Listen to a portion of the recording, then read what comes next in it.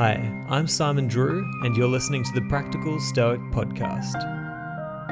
If you'd like to find more episodes of the show, as well as articles and information about my one-on-one alignment coaching, then you can head to my website. It's simonjedrew.com. If you do have the means to support the show, then I'd love to see you in my Patreon community. Just go to patreon.com/simonjedrew, where you'll also get access to over 240 episodes recorded before 2020. But for now, enjoy the show. Hey everyone, thank you so much for joining me on today's episode. Now, we have one of my favorite recurring guests here today, none other than Professor Nancy Sherman.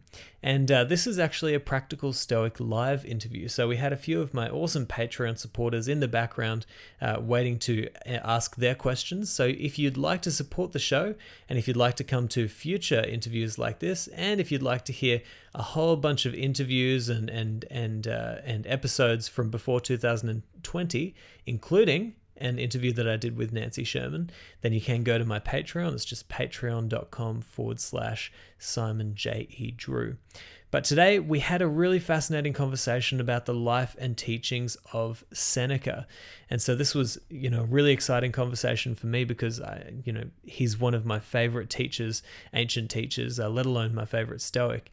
But such a fascinating conversation. Nancy always has so much wisdom to share. And you've got all of the links in the show notes to where you can find her books, her websites, everything that she's up to online. I'd love for you to go and check that out as well. Now, anyway, without any further ado, I present to you my interview with Professor Nancy Sherman.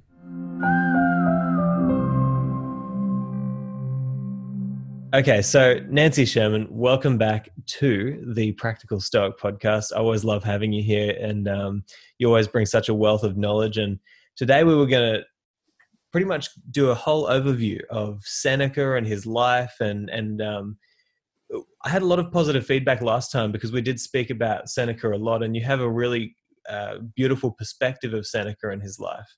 And you have a beautiful perspective of what he can add to the philosophy. So why don't we start with, I guess, a little bit of an overview of Seneca's, what we know about his early life, his middle life, and towards the end, and get a bit of a historical picture of the kind of period that Seneca was living through.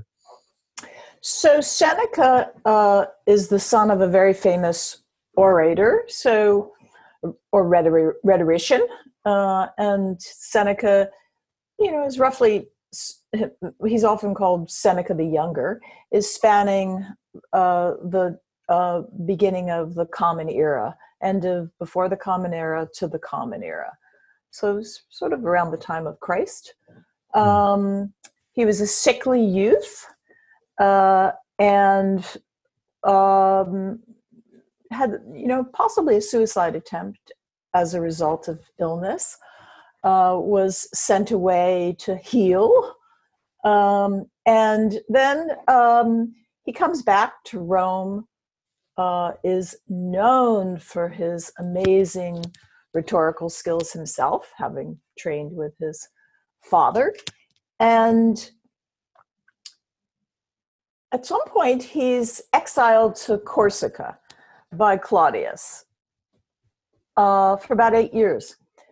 It's not the Corsica we know now. My daughter lived in Corsica for 3 years, and I visited it many times, that gorgeous island south of Sardinia. It was pretty barren. It was pretty horrific. And so hard to get food, lonely. It was banishment, which was not uncommon for Romans who were sent away. And he was sent away because of an alleged adulterous relationship with Claudius's niece, I think, Livia. So that said, he's there, he's, managing, and he gets called back to Rome by none other than Agrippina. And that's Claudius's wife, and Nero, and the young Nero's mother. And she wants this amazing man of letters and of speeches to be her son's tutor. So her son, she expects, will be the prince. He's a young, wily boy. And Seneca comes back. And so he owes his resuscitation, you might say, to Agrippina. That said, he gets in the court. Nero's emperor at this point, and he becomes a spin doctor, speechwriter, counselor, not so much philosophical tutor, although many of these, most of Roman men have Hellenistic tutors of some sort. But but he's definitely the man of letters and is going to kind of help him. But he gets messed up in a lot of court intrigue, including ultimately another contender for the throne, Britannicus, who's killed, Claudius' son, and Agrippina falls on the wrong side of a dispute with her son, and we presume Seneca knows about that. So he's an apologist at a lot of the times. He's not clean. He's got dirty hands. He swims in muddy waters, and that's what makes him interesting, because he's not a prissy guy. He's some people can't stand him because he's a hypocrite, some say.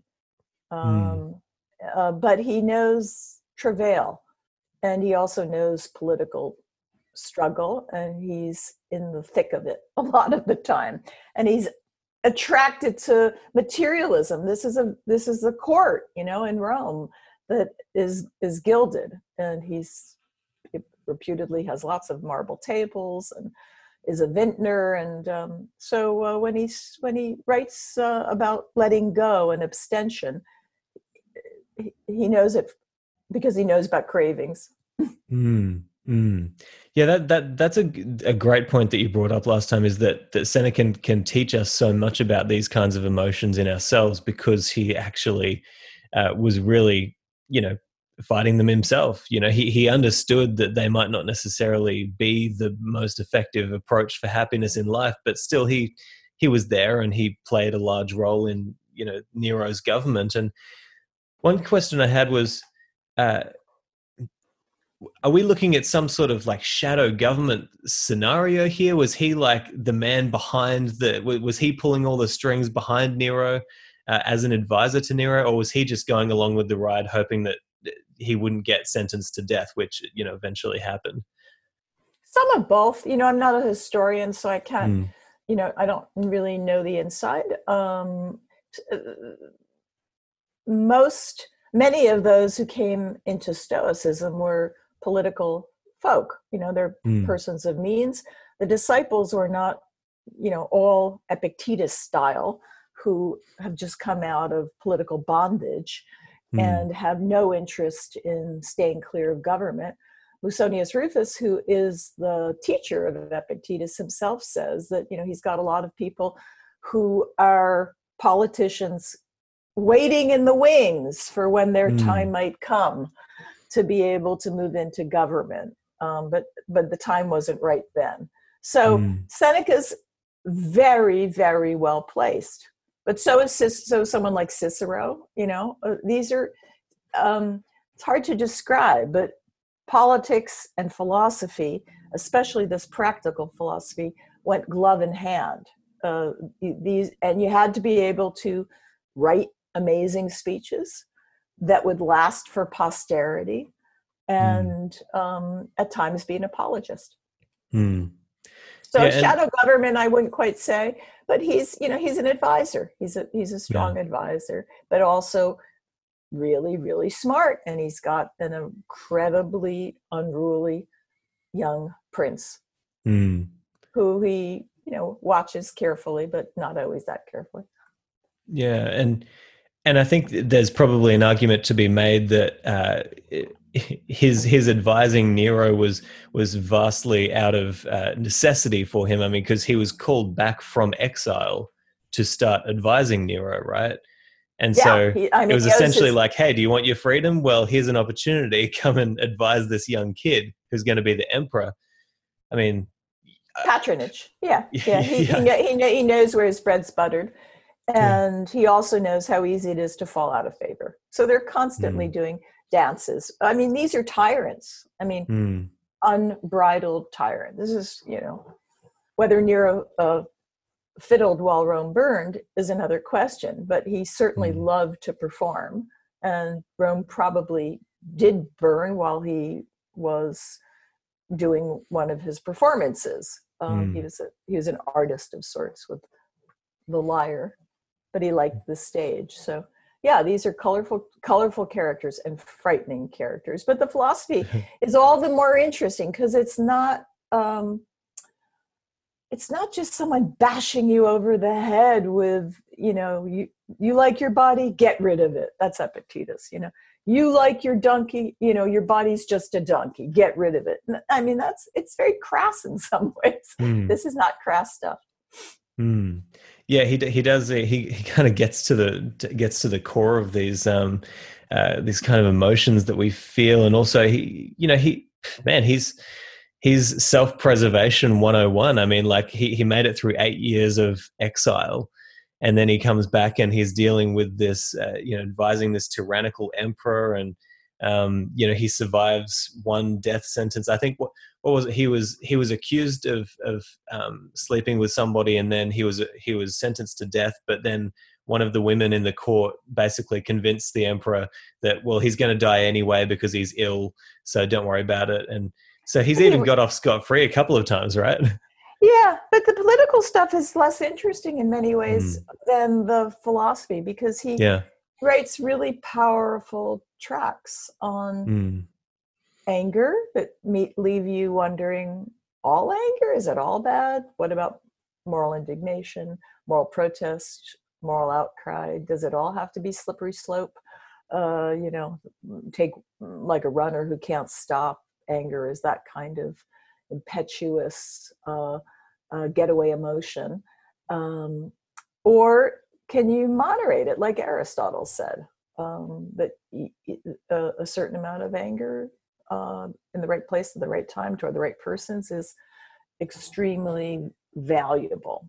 So I Mm. think his stuff raises interesting philosophical questions. So you Yeah. don't, none of these philosophies should be taken without many, many, many grains of salt and without critical engagement. Otherwise, it's just ideology, is my view Mm. of the matter. It can only be useful if it's critically engaged with. Yeah, and I think that one important part of that is, right, we're looking at the ideas, not necessarily the man. We can kind of separate the man from the ideas in terms of, And women, you know, and I mean persons. of course, Oh, of course. But I'm talking specifically about generally, Seneca. yeah, When right. it comes to Seneca, it can be easy to be like, oh, look at him, he was advisor to a tyrannical emperor, and he was such a hypocrite and everything. But man, some of his ideas, they cut to the core of it.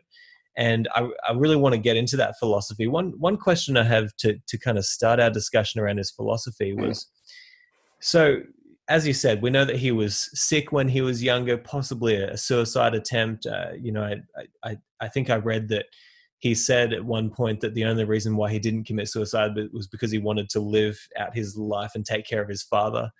So he had a sense of responsibility.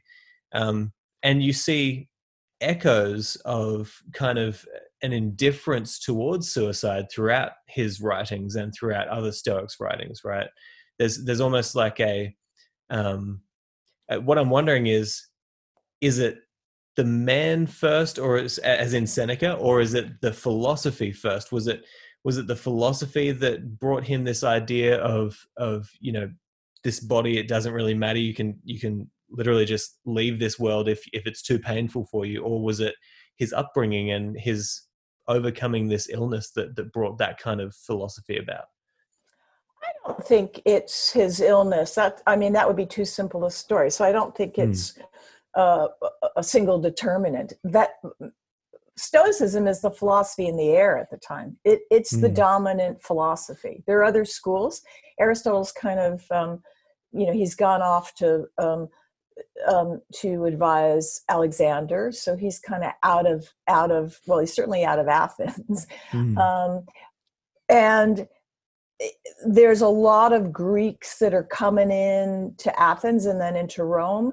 And so let's just back up. The ancient Stoa, the Greek, is in Athens, and it's in the marketplace, and they gathered at the Stoa, and that's one school. But there were also the skeptics who were skeptical about Stoicism. That's their main claim. The Stoics say dogmatically this, and I'm going to argue against it. And then there are the Epicureans, who are not what we think of Epicureans as, pleasure-hungry folk, but they thought that the final good, the ultimate end, is absence of pain or pleasure. And so that's how they view flourishing, or eudaimonia. So in the Greek world, there are a lot of competition and competing schools. Once you get to into the Roman period, Stoic philosophy does become the court philosophy, the household philosophy. It's just everywhere. It's what you're taught. It's like learning mathematics or something like that. So it's kind of overdetermined that Seneca would go that way. And Cicero is really attracted to Stoicism. He's earlier, and he's the kind of transition point. He translates Greek into Latin and tries to find words for the Stoic philosophy, but he's not himself an expositor. So it's very complicated. It's just the court philosophy. And suicide isn't what we think of it. It's the noble way to leave. They've already got Socrates in their head. Socrates is the paragon there. They've got that in their head. Oh, let's mythologize him a little bit more. But suicide is just not what we think of as suicide. You can do it yourself, or it's forced upon you, and it's a political tool. So we shouldn't get it too entangled with courage or selflessness, or however you want to go. And Seneca struggles with retirement from political life in his old age, when he writes the letters to, in a purported back and forth with Lucilius.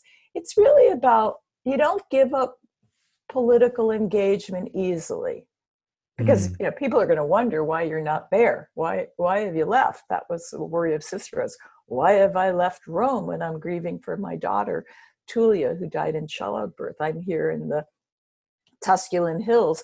What's Caesar going to think that I haven't gone to the forum?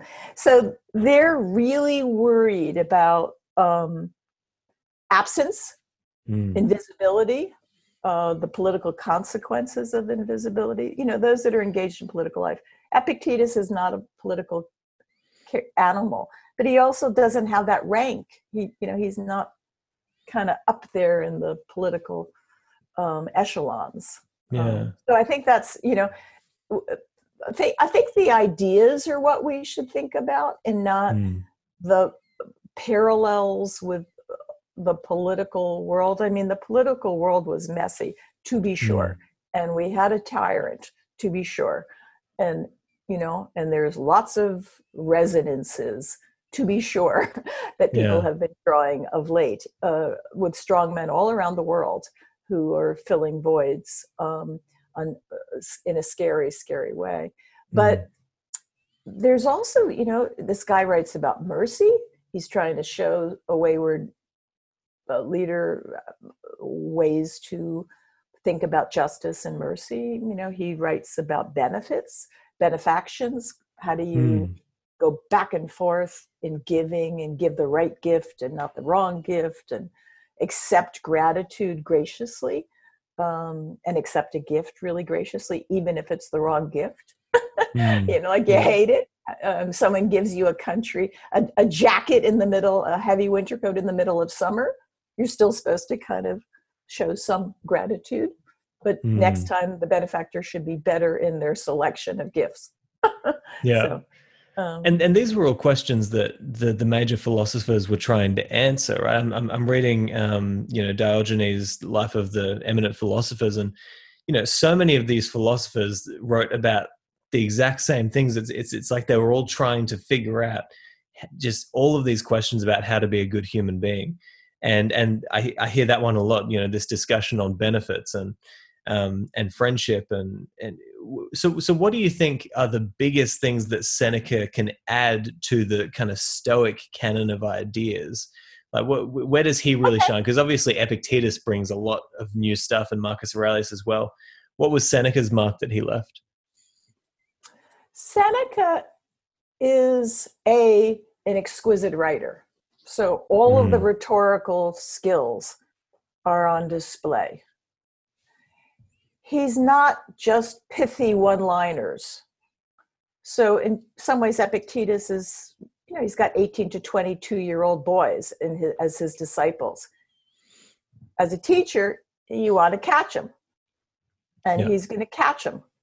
And what he says, the ones who aren't soft, like cheese, won't resist my efforts at kind of badgering them a bit. So that's not Seneca so much. Seneca is a much, much more mature writer. He's also a literary writer. He writes plays. Some dispute whether he's the real author of the plays, but I think he is. And the plays are absolutely amazing. They put, some of them are better versions of the themes that the Greeks took on, like Trojan Women, unbelievable, I think, and Hercules Rages. I just think they're incomparable. So even if they're from another hand, but I don't think they are. So he's just of a different, variety. He has a really interesting take on emotions. It's partly the standard view that there's levels of emotional experience, both proto-emotions or pre-emotions that are like autonomic arousals, shivers and shakes, blushing and tears that you don't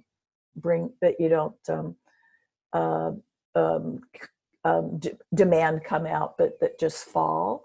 He says, pallor, going pale or white and blanching in a shipwreck, that kind of stuff. A general's knees shaking when he hears a trumpet call for charge into the battle. But also reading about the greats of history. You also can kind of get a vicarious arousal when you read about Hannibal or something like that. So he's got that, and it's in real detail, amazing detail, which actually Philo of Alexander, Philo Judaeus, also picks up. So they're probably picking it up from the same source, an early source. And then he tells us about the ones that where volition or your will really has to assent to to the harm or injury that you take on. And he gives examples, that's the moment your mind makes the emotion its own in a certain way. It assents to the impression that you've been injured. It's not just a kind of quick and dirty response, an arousal.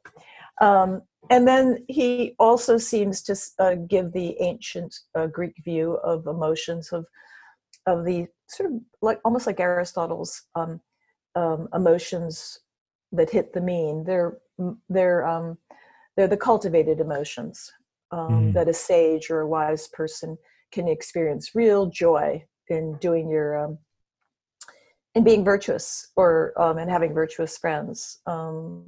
Caution and not trafficking in evil or avoiding it, or avoiding moral compromise. And also a kind of desire to have good friends of character. So he's got a lot of that out there, and he's a sort of it's standard Stoic stuff, standard ancient Greek Stoic stuff, but he puts some of it out there, fills it out. And he also kind of clothes it with some Roman decorum. When we were talking about gift giving. Well, it's not just that the Romans are into benefactions, how you give gifts and how you accept gifts with grace, but it's also about what's the uptake? What are your eyes like? Who are you looking at? Did they catch this or not? Excuse me. And so, spam call. um, we've got a lot of them lately. So I guess he's got a very big range. Yeah. How you retire from political life, consolations. He has a whole lot of examples of the Roman style of writing consolations to individuals who just had losses. Yeah, and that's actually something that I think is so beautiful about what we find in Seneca. No, firstly, I think it's so awesome that he had such a prolific. There's so much that he wrote, and we understand now that there was actually a lot that we don't have from him that was lost through time, right? And so, he was writing plays, he was writing about natural questions, which we have, which is awesome, and he was writing letters to friends. I don't know how he had time to write all of this stuff, but he didn't have email. That's true.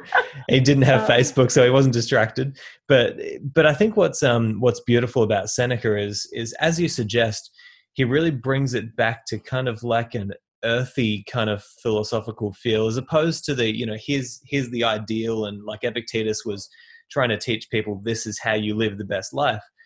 Seneca was just a lot of the time talking to his friends about real issues that they were dealing with, and trying to offer some sort of guidance for the average person who isn't necessarily considered to be a philosopher or aspiring to be a philosopher, who's just dealing with something tragic or dealing with something sad in their life. And he offered this beautiful wisdom. And I think that the thing that I love most about Seneca is that he had such a what would you say? He really felt as though philosophy was for the everyman, for the everywoman. It was for everyone. It was something to be picked up in order to help you to deal with the tragedy of life, to help you to deal with better relationships. And can you speak to that, the practicality in Seneca's writing? So Seneca is like, I guess, many of the Stoics. He's a practical philosopher. So this is not Plato or Aristotle. Once we get, it's not even Zeno, Chrysippus, or Cleanthes. Once we get into the Roman Stoics, they are practical philosophers. It's street philosophy, I guess you might say, because they, if it began in the marketplace in Athens, it moved to the households and courts in Rome. So now many of these guys were well placed. Seneca had friends that were well placed. These are people that are leading major battles in major parts of the Roman Empire. So these are not, low guys on the totem pole. These are men of largely of stature. But he wants his letters to live on. I mean, that's one of the inconsistencies. He's really against glory because it should be, the stuff to which it attaches should be indifference, not real goods, not genuine goods, honor and fame and reputation. But I'd like my letters to live on, he says. It would be great, Lucilius, who's a real person, but the letters that he writes really aren't to him. We have no record of the return to the sender, though we have Seneca saying, "I can't wait to get your letter. It's so, I'm bated breath. I sit here waiting for the mailman to come." But there's no mailman dropping the letter off. This is a purported relationship. It's a literary art style. Wow. The epistle writing is a literary, it's a literary form. So, but the letters are, as you say, about real things that happen. Our friend, I can't remember which friend this was, and he may be real or not, but our friend in Lyon just experienced the most devastating fires I've ever seen. I don't know how it compares to Rome, but Lyon was apparently wiped out. And despite the Stoic practice of rehearsing evils in order to help build resistance to bads when they really do occur, he says, we couldn't anticipate that one. It's very relevant to the pandemic. um, we could have been better prepared globally. There is absolutely no doubt. Hmm. In the United States, we could have been better prepared. We know about commissions that were out there, groups that have been disbanded and were disbanded at the wrong moment. So any epidemiologist will tell you that, and not enough funding. But even with that kind of preparation and the most cooperative endeavors of all the best scientists, doctors, and researchers, we still, this one is really large. You know, unless you're a student of the Spanish flu, 1918, you're not going. You know, this one is amazing, and we're at different levels. So he gives some sense of that. You know, like, I couldn't imagine a fire of this devastation, and you know what it brought on. And so there's there's a softness to it. There's a gentleness to it. This is not, you know, get over it, move on. These are not real injuries. The only real injury is if your soul is damaged. By your soul, I mean your moral psyche. That's not what he's saying. This is sort of a real thing. That said, the next step after that gentle consolation is, what can we do to kind of make it, to endure the agony better? And so you know, he sort of next moves on, that there's some things you can control and some things you can't, and maybe we will, you know, and even mortality, that's something we can't control, and that's an absolute preoccupation in the letters, because he's in his last 2 years or so of his life. You know, you know, how attached do I have to be to my life, that kind of thing. So I don't mean to say these are not your most touchy-feely people by any means, and Seneca's not. I'm not trying to say that, but I think the way they're often portrayed is, you know, tough, suck it up, tough it out, you know, rugged self-reliance. That's not the whole or the be-all and end-all. Yeah. No, and I think that one of the reasons why his writings are so they speak to you so much is because he does have a way of getting you to see what he's trying to teach you about his philosophy without making you angry that he's pointing out something within you. So in that letter about the fires at Leon, or Lyon, or whatever, how you pronounce that, but what I love about it is he's showing genuine concern for his friend who is going through a really rough time because his whole city's burned down, and it's like, how could you possibly come to terms with that? The fact that, and he said, like, nothing was left, and how unlikely is this, but here it's happened. But amongst all of that sympathy that he has for his friend, he'll teach you that, hey, listen, just so you know, surprise always makes a catastrophe worse. And so maybe the thing that we could do is imagine absolutely everything that could possibly happen, so that if it does happen, you won't have the element of surprise, and therefore you might be able to face it with a little bit, you'll know that it was there, and you'll face it with some more equanimity. And he would teach you without you feeling as though you're being taught. And this comes from, obviously, as you're saying, a long-term relationship with words and with speeches and with plays. And like he's a absolute, I think I wrote down here, I felt as though he's a craftsman of words. You know, that's his stock and trade. And I absolutely love that about his writing. And what do you think, what do you think have been some of the ripples throughout history? Do we know of how he has influenced people throughout history? Are there any influential people who have taken his words and, I guess, I don't quite know what I'm trying to say here, but what do you think are the biggest lessons that we've taken from him, or the biggest ripples into our society? Well, the Stoics were bedtime reading throughout, you know, so they influenced Christianity. I mentioned Philo Judaeus, a Hellenistic Stoic Jewish philosopher in Alexandria, who at one point actually goes in a part of a commission to Caligula. But he's writing about that, and he actually interprets the Old Testament using terms very similar to Seneca's about these propathei, the proto emotions, pre emotions.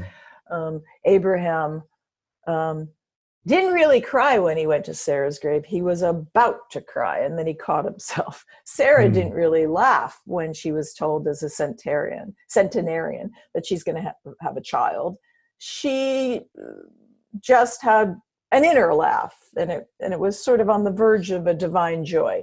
So Seneca, we don't think Philo probably knew Seneca, but they're coming from the same source. So that's interpreting later interpreters of the Old Testament. We know that the medievals read the Stoics. If it wasn't Epictetus, it would be Seneca, that sort of thing. We know Montaigne was totally smitten by the Stoics, but he wasn't it was just, if you were educated, you read them. That's just the bottom line. If you were educated, you read it. It was just classics. It's a classical education, and it all just was there. Similarly, the founding fathers of America, the United States of America, were, most of them would read Seneca or Epictetus. It's just bedtime reading. Prior to that, Immanuel Kant, to my mind, the greatest Enlightenment philosopher, has all sorts of indebtedness, if not to Seneca, because I don't know exactly whom he read, but to the idea of a commonwealth of reason, all persons participating in reason. That's over and over again a Stoic theme, that we're part of a cosmos, but Kant's going to create it for all persons having equality because they have equal dignity because they share in reason. That is straight out of the Stoics.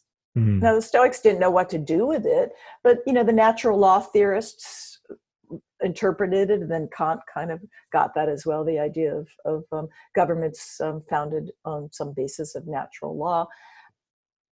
So it has in some ways a much bigger stamp on political philosophy, organization of governments, than even Plato or Aristotle. Plato or Aristotle are philosophies.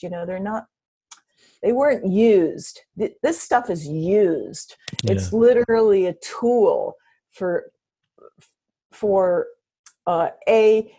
educated readers, and then those educated readers might become statespersons, constitution writers, all that stuff. It's it's very, very, you couldn't even begin to kind of catalog the history of Stoicism. It's interesting. It gets ignored by and large by academics like myself and others because it's I have to say, some of it is cheap. It's not good philosophy. This is not like reading Aristotle. I'm an Aristotle scholar. It is not like reading Aristotle. Aristotle is careful. He's not he's not out for the big bucks. He's not out for the laugh. He's not out to give you a little upper today or a little scolding tomorrow. That's not what he's interested in. It's not about popularizing. These guys popularized, and so they had an audience. Yeah. Augustine, Aquinas, they certainly had an audience as well. Yeah. And I think what's interesting is just the amount of freedom that Seneca had. Like, you even think about the way that he talks about, like you said, the individual dignity of every human. And so he had these views about, ways that you could probably better treat your slaves. And we kind of think today, we're like, oh gosh, he had slaves, and it's easy to judge based on our current understanding. So did Jefferson. And Jefferson probably, married one or had children with one of them. There's a whole line. Yeah. So we kind of overlay our current context over it. But if you look at the context of the time, these things that he was saying were almost kind of politically radical, right? Like this idea, especially in Rome, that you should treat your slaves almost as if, they are your brother or your sister. And so you should treat them kinder, and you should, like, he kind of had these almost radical views, right? I don't think they were so much radical as he knows the runaway emotion of anger. Mm. And he knows that, you could throw your slave or servant into the shark pool for breaking a goblet. But Mm. that's a kind of example often given. And you better learn how to abstain. And, 1 day dry, 2 day dry, 3 days dry, maybe you'll finally get it. So it's sort of Mm. on the model of Alcoholics Anonymous, of abstention, because I think that's the worry so much. It's not so much enlightenment, it's what you'll do to yourself, that certain emotions are so debilitating that they master you. Mm. They just become impetuous. Mm. And so the flip side is, you want to, okay, so I won't be vindictive. I shouldn't. Revenge is pretty ugly. It doesn't do what it's supposed to do. It doesn't necessarily, taking revenge on someone and demoting them doesn't necessarily elevate you. A status demotion isn't necessarily a status elevation on the part of the punisher. He says that, the face of the angry person is swollen, and there's not a picture of self-degradation that's more hideous. So, it makes you look kind of horrific. And then there's all the political chaos. There's wars, there's enmity, there's devastation of humanity as a result of anger. So he's thinking about it, I think, in terms of anger is a pretty ugly emotion. There is just no way about it. There's sexual abuse, there's pedophilic abuse, there's get back, there's demands for loyalty and vindictiveness if you don't show it. But then you have to really ask, okay, so is there some way we can harness anger for good? And he doesn't tell us much about that. So that's where the critical piece has to come in. Is there like a proto-emotion of anger that you can then turn into a motivation for good? Because you're controlling it and directing it, and it's important for the flourishing of humanity. For example, if you take up the cause of someone who's been subordinated, a woman who's been subordinated, or a gay person who's been horribly subordinated, or right now, frontline workers who are not getting PPE, personal protective equipment. If you don't get angry, how do you have social reform? How do you have personal reform? These are really important questions. So it's all fine and good to say no anger, but okay, we wouldn't have had civil rights if we didn't have anger. Martin Luther King was not Malcolm. And there's large debates about how, in your country, about Aboriginals. There's large debates about how you achieve social reform and personal reform. But it would be very weird if you didn't have any role for the impulse of moral anger. And so can you maybe have Martha Nussbaum's talk about transitional anger, maybe a proto emotion of anger, if you want to slant it toward the Stoic side. So I think, again, I'm all for really figuring out how you get a smart Stoicism, not, some ideology that sounds good but doesn't work when you think about, well, what about, how do you critically engage it? That's all. Well, he kind of had a very, you almost might call it a naturalist kind of background, right? He was very fascinated by the happenings of the world and what everything meant. And you could almost say that he took a philosophy that kind of stated, there's no place for anger. And then he may have overlaid that over his kind of natural understanding of us as humanity and said, well, I mean, what's it for? Like, what, obviously it has to be good for something sometimes, right? And I could imagine that being in the courts of Nero, there would have been many times where he probably would have been feeling, we need some anger here in order to get people to see something, right? Because the political environment is very, I don't know, toxic at times, right? Toxic would be the understatement.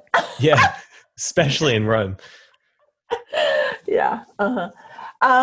Yeah, he's treading carefully at various Mm. moments. He's got to be consummately careful Mm. there. But he also, in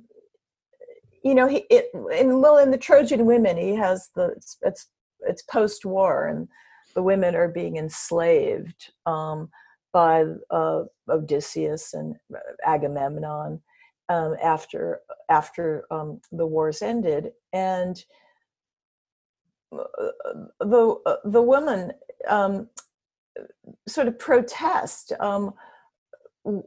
Won't you show any mercy toward me? What about my son Astyanax? And this is Priam's uh, family. And then there's a war bride who's going to be burnt on the offering on the pyre of Achilles. Won't you show her any mercy? So there's Mm. a plea, and the plea's got to be filled with some anger, and of course this isn't didactic stuff, it's a play, and so it could be that we're supposed to learn both sides. It's a cautionary tale about what happens if you don't show the right anger, what happens if you show the wrong kind of anger. So Mm. we don't know quite what to make of it. It's not being put forth as um, an essay style, but Mm. I agree that you would think there would be a home for it, but it's not clear it gets worked out. That's all, because Mm. it is a toxic. Anger is one of the more toxic emotions, and the end point is a life of some equanimity, and Mm. anger disrupts equanimity even if it's short term. Yeah. Fear also, Yeah. anxiety, fear, anguish, they all upset equanimity. Mm. But you can't imagine not having some moral injury, moral distress if you see things that are so horrific. I mean, how could you not be human and respond to the current crisis that we're globally in a cosmopolitan world? This is really the Stoic world. We are all in this together. Mm. Maybe Brisbane is a little more protected than New York, San Francisco, London, Paris, Mm. but not Sydney, I suspect. And so, how could you not have anxiety? How could you Mm. just sort of say, "Out of my hands"? You can't say that. Yeah, it's all Yeah. about effort and striving. And at some point, we do want outcomes and not just striving. We want Yeah. to measure our skill by how efficacious our skill is, and not just that we're striving. Mm. Yeah, and I was thinking as you were talking about that, I was thinking about this quote from Seneca, which I think almost exemplifies what you're saying there about his life. Is he said, "It's not so. Life is like a play. It's not the length that matters, but the excellence of the acting." Right. And he did tend to. You can tell through his writing, he had this kind of confidence that no matter what happened, uh, he could always try to be a good actor, and you might see this as a result of his influence in writing plays, or he is that kind of person, and like you say, he obviously wanted his writings to be handed down to posterity, and so there's that prideful element, right? Of, hey, this life is just for me to play through, and hey, I can always put on a good show. Uh, but can you talk to his confidence around life? Because I feel like Seneca, more than most, embodies what it means to accept fate and to go with the flow and to just try and make the best decisions in whatever you're doing. So I don't know if he's accepting fate as much as striving for excellence. And so Hmm. at some point, when you're rehearsing evils, for example, or better, like, talk about mental reservation. It's a Stoic technique that um, I want to go, I think Seneca says at one point, I want to go for a boat ride if it doesn't rain. So I hedge my bets. My want is conditioned by the fact, it may not be great weather. So I kind of have some kind of, as you say, a way of anticipating or not being surprised. But another way of thinking about that is, it's not so much I'm accepting fate, is I want to go for a boat ride unless it rains, is I'm going to keep updating my information. I mean, my husband's kind of like this. What's the weather like? What's the temperature? I say, well, it's the same temperature as it was, a half hour ago. It's not that much different. But he's constantly updating the data flow so that he can make the most judicious judgment about the present conditions. That's one way of thinking about mental reservation. It's not so much that you're hedging your bets and accepting fate as it comes, but rather you're being really smart. You're being open to new information that comes in, and you'll change your expectations or anticipations upon the basis of it. It's a little bit like, the future won't predict past performance of stocks won't predict future performance. Every investor portfolio says, sort of like that. And so I think one way to think about it is that it's like cognitive update. It's a way of not so much accepting anything that comes, but I'm going to try to be as up on my game as possible. At some point I got to let go. Yeah. But I don't let go very early on. I'm really trying to get as much info. And I think that's a smart way to think about it. I wish in some ways institutions work as well as, the updates and programs do. We need this patch. Let's put the patch in right away. The program isn't working. When we get the patch, it's going to work better. You only know that you need a patch because you're getting feedback from an internal monitor that's telling you that there's a bug, a system bug, right? Yeah. To put it in that. And I think that's one way of thinking about the Stoics. They're really cognitivists. They're very much into the use of reason. So I don't think they're blindly accepting fate as much as doing everything in their power to game the system in a certain way. Yeah, and I think you're exactly right there. I guess what I mean is, he was in the way that the Stoics encourage us to accept fate. He had that first step where he recognized that, okay, I've got this in front of me. It's here. There's nothing I can do about it other than to figure out how I can, like he said, I was going to read this quote later, but he said, there are two things that we have and nobody can take away from us. That's universal nature and our individual virtue. So he was almost like a reductionist saying, okay, listen, as long as I have these two things, then I can always try to make the best virtuous decision based on what I see in front of me. And I think that's exquisite. It's such a beautiful, and it really plays into his idea of, hey, life is like a play. It doesn't matter how much time you have because that's out of your control. What matters is how you act in these situations. And how you understand nature, because, the Stoics have a line that virtue's in accord with nature, or it's following nature. That really means absolutely nothing. I mean, we know from natural law theory. What does it mean, follow nature? Like, none of us follow nature in the sense that we're constantly nurturing the nurture-nature division, right? There's some things that nature gave us that are really horrible that we have to work on correcting, or we change. Right now, we don't want to follow nature with this pandemic. We want to vanquish nature. We want to vanquish the genome of this, or the RNA of this horrible, horrible virus that is killing us. Soon we're up to about 60,000. That's more than Vietnam War deaths. So that puts it in perspective. I didn't realize that there was that. 50,000 was Vietnam. So this is a battle, and it's a battle against nature, but it's a battle in discovering nature in order to battle Mother Nature in a certain way. Yeah. Yeah.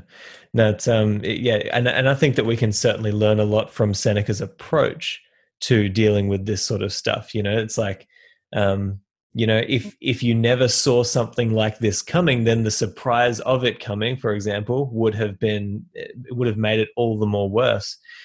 I guess I had one more question for you before we jump in and ask our other guests here to ask their questions. But I wanted to know from you, so tell me and us a little bit about how you first came to find Seneca and why you personally were moved so much by his words. Why did you cling on to him?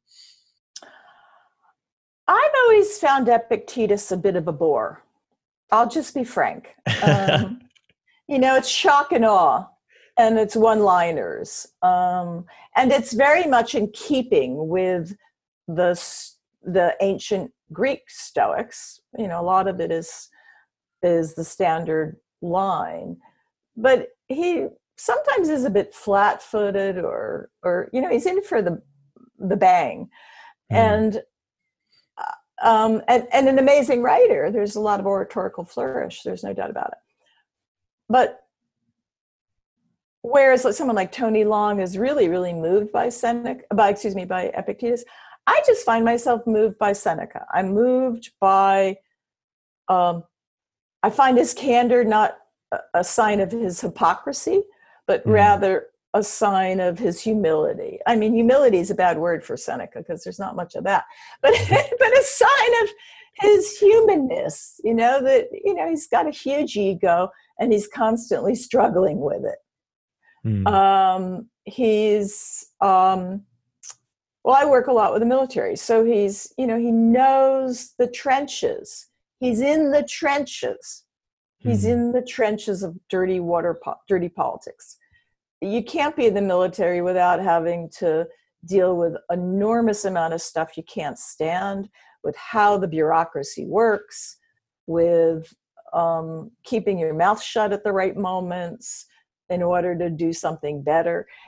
And that's kind of where he is. He's trying to figure that out. He also makes clear that he's got friends that he cares about, and that he's the doctor, but also the patient. And, a sick person lives here. So I find all that kind of moving. And I really, again, whether he wrote the plays or not, I think he did. I find some of them very, very moving. And they expose the softer, more human side of us. And they could do it because, I don't know, is it meant to be a foil to his other works? I don't really know. But so I guess that's some of it. And there's just a lot. I'm really into, I've always been interested in the emotions. That's where my scholarship is. And so he has, on anger, is an amazing discussion of the Stoic view of the complexity of emotion. De Beneficis, on benefits, is a very subtle view about the to and fro, the reciprocation and mutual address and uptake in giving a gift and getting it back. But it doesn't have to be gift. And in a verbal exchange, how do you know when you're really talking to someone so they get what you're saying, and then you respond in a way that keeps them in the game, and there's the back and forth. So there's ways in which he shows relationships, which is a kind of weird for a Stoic. And that I've always been, my real first love is Aristotle, and Aristotle's books on friendship. They're really about affiliation, social connection, rapport. And you get a lot of that being worked out through Stoic lens by Seneca. And I find very, moving ways. It can get didactic at times. I'm not in for that. But so that's among some of the reasons. I'm going to be selfish. I'm going to ask one more question just about the friendship, because, you mentioned that he kind of has, he comes from a different angle as someone like Epictetus. Epictetus was obviously a teacher, so he had a different style for how he would get his message across than somebody like Seneca. But Seneca, you could say, was kind of a very well-educated friend, right? And he, just wrote beautifully on friendship. I think my favorite line, he says something like, I don't become a friend in the same way that Epicurus becomes a friend, who might want a friend to have somebody to come to his bedside when he's ill. I become a friend so that I might sit by somebody's bed when they are ill. I become a friend to be almost like a hero in their life when they need somebody for them. Can you speak to that contribution to Stoicism, that, hey, listen, friendship is about, it's about giving something. It's about being somebody's for somebody in a time of need. So I think you say that very beautifully. I can't remember where that passage comes from that you're quoting. So he's got to tread carefully, because on the one hand, friendships are external relations which are dependent on something outside your control. So they're subject to the vicissitudes of fortune, and so they make you vulnerable. They're probably the thing that makes us most vulnerable, the loss of life. And so he knows this, the line that came reputedly from urban legend has it from Anaxagoras. Upon being told his son died, I knew he was mortal. And so we get a lot of spins on that in Stoicism. So he knows that if you're going to find some equanimity, one of the worst things that you're going to suffer is the loss of your children, say, predeceasing you. And so that's a friendship, that's an affiliation. On the other hand, he's trying to find ways to strengthen yourself. Should you suffer? Should you lose? And that will come from within, but it also may come from other friends. There's sometimes he has our awful remarks, like, you lost this friend, find another. Like, thanks a lot. That's no way for me to face grief. Yeah. It sounds very callous. But he's sort of saying, don't keep nursing your grief. Don't make a production of it. There is pathological grief, syndromes, if you like, of traumatic grief suffering. And then there are ways to try to adjust. We're all different, and the rituals for all of us, given our cultures, are very different. So he's got to figure out a way of having friendship that still respects friends as, in the Stoic language, indifference. They are not inside you as part of your virtue. And the Stoics all thought Aristotle was a bit too waffly on the subject. How do you ensure your happiness or your flourishing if it depends on things outside yourself so much?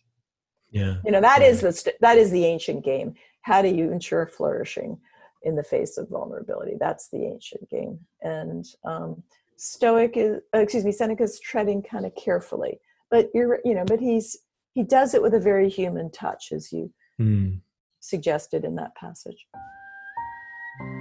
Thank you so much for listening to this episode of the Practical Stoic Podcast. If you'd like to sign up for email updates, join my Patreon meetup groups that we hold weekly, or if you'd like to offer feedback or suggestions for future guests or topics on the show, then you can head to simonjedrew.com. There you'll also find information about how we can work one-on-one together with my alignment coaching, based around the philosophical principles found in Stoicism. Finally, if you are on Facebook, then I'd love to see you in our group, the Practical Stoic Mastermind.